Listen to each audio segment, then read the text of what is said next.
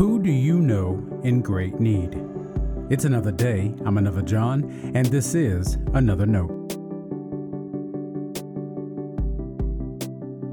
Today's edition of Another Note is titled, Standing with Them.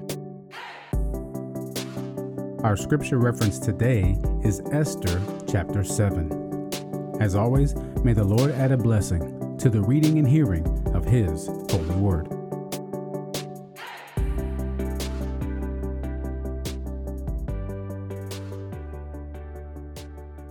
So the king and Haman went in to feast with Queen Esther. On the second day, as they were drinking wine, the king again said to Esther, "What is your petition, Queen Esther? It shall be granted you. And what is your request? Even to the half of my kingdom it shall be fulfilled." Then Queen Esther answered, "If I have won your favor, O king, and if it pleases the king, let my life be given me. That is my petition, and the lives of my people, that is my request. For we have been sold, I and my people, to be destroyed, to be killed, and to be annihilated. If we had been sold merely as slaves, men and women, I would have held my peace, but no enemy can compensate for this damage to the king." Then King Ahasuerus said to Queen Esther, "Who is he, and where is he, who has presumed to do this?" Esther said, "A foe, an enemy, this wicked Haman." Then Haman was terrified before the king and the queen. The king rose from the feast in wrath and went into the palace garden, but Haman stayed to beg his life from Queen Esther, for he saw that the king had determined to destroy him. When the king returned from the palace garden to the banquet hall, Haman had thrown himself on the couch where Esther was reclining, and the king said, "Will he even assault the queen in my presence, in my own house?" As the words left the mouth of the king, they covered Haman's face.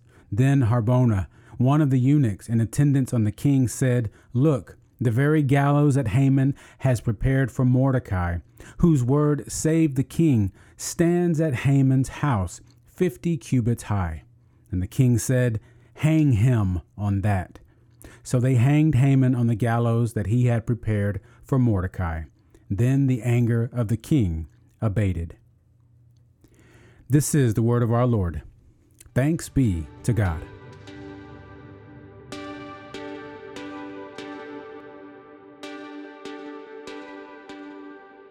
The Feast of Lots sounds like a lot of fun.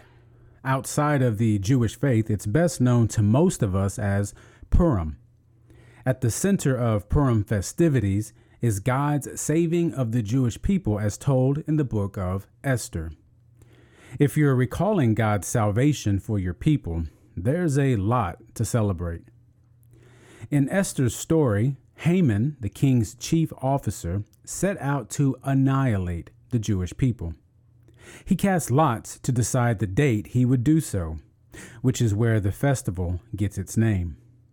Much of the story is Esther's struggle to determine how or even if she should intervene. It's from this tale we get that courageous thought, "For such a time as this." There's a sense that Esther continues to fear the repercussions of her decision.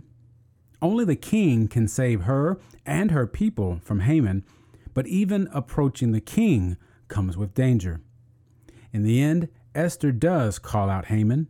The king ordered the death of the Jews' enemy, and the people lived.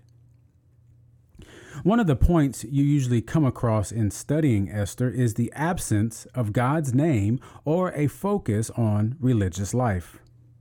We assume God's movement, but the story itself doesn't seem to make that clear. Also, Esther tells her uncle to have the people fast for 3 days, but that's almost like a call to action for Esther, not so much a regularly pious part of her life. The most important thing Esther does is connect herself to the Jewish people before the king. Recall the king essentially held a beauty contest to replace the queen he banished. Women from all the royal provinces came before the king. when Esther won his favor, she had already decided to not reveal her people or kindred.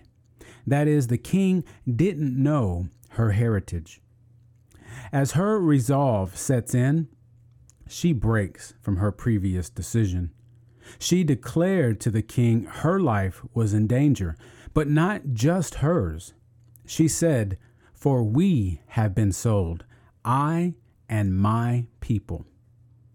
That was the bravest and riskiest thing she did. If the king had not listened to her, she would have died alongside everyone else. Most of us don't find ourselves in danger or despair, but there is still a powerful reminder. Doing the right thing often takes great courage and faith. Reflecting on Esther's story also shows us that empathizing with those who do suffer is holy work. Connecting our lives with God's marginalized people is a part of our calling. Think of the parable Jesus told of those who served the king without even realizing it. They did so when they fed and clothed others and when they visited people in prison. Faith, then, is more than religious activities. Esther shows us that it's important to do the right thing for people by standing with them. Stay blessed. Now, before you go, let me make sure you know I love you and you are a blessing to me.